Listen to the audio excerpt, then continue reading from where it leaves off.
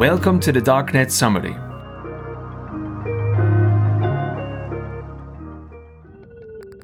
In this month's episode, we again revisit the Biden Cash carding market. Back in July of 2022, we looked at how Biden Cash was promoting itself with credit card dumps. We explained how carding site admins like to focus on marketing campaigns to garner interest in their services.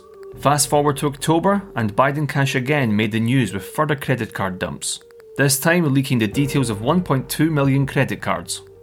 Has this darknet marketing ploy worked? Is Biden Cash flourishing or floundering? Here to explain more about fake carding forums and markets is NetOne's intelligence specialist Michał Barabás. We are indeed talking about Biden Cash again, and no wonder. The size of the recent credit card dump is huge, with 1.2 million credit card details having been posted online for free.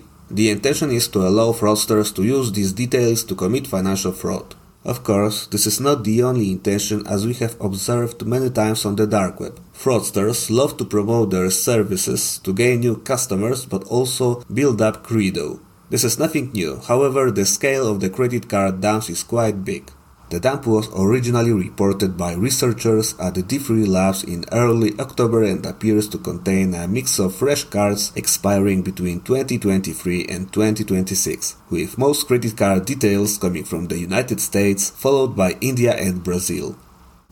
As is often the case with such dumps, most card details have already expired or are blocked. The interesting thing about this case is that D3 Labs reports that around 30% of the total appears to be fresh. This is 350,000 potentially viable details, if they haven't already been blocked by banks. Michał, does the latest Biden Cash dump only contain credit card details? What can prove to be more useful to fraudsters is personally identifiable information. Such information can be used to create new online accounts to attempt further fraudulent activities. Personally identifiable information that was contained in the Biden Cash dump includes real identities like names and surnames, home addresses, social security numbers, email addresses, and phone numbers. This information in the wrong hands can prove to be dangerous and could lead to financial losses for unsuspecting individuals and reputational damage for banks and companies that cannot secure their customers' data. What does this latest leak tell us about Biden Cash? Is it here to stay? Biden Cash arose from the chaos arising from the takedowns of other well-known carding marketplaces in early 2022.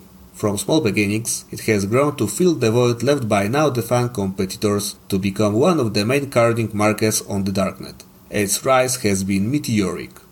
This tells us that no matter how often law enforcement agencies around the world take down fraudster forums and markets, there will always be services that take their place. Where there is demand, fraudsters will aim to ensure supply. It all feels like Groundhog Day, but it's better for us to know about all potential threats rather than be complacent. Thanks for the update, Michał. We often produce content on fraud prevention to educate people about the dangers of the cybercrime underworld.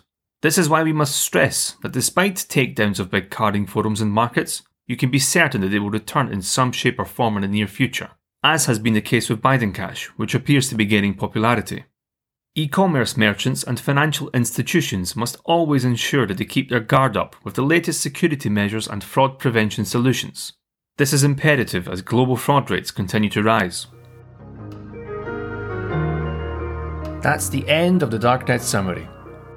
Be sure to subscribe to our podcast and tune in next month for the latest episode of the Darknet Summary. Our NetOne fraud prevention blog also contains a wealth of expert analysis on the dark web and anti-fraud issues in general, so feel free to check those out. If you wish to contact us regarding anything you've heard in this podcast or have general suggestions for us, we'd be delighted to hear from you. Send us an email to contact@netone.com.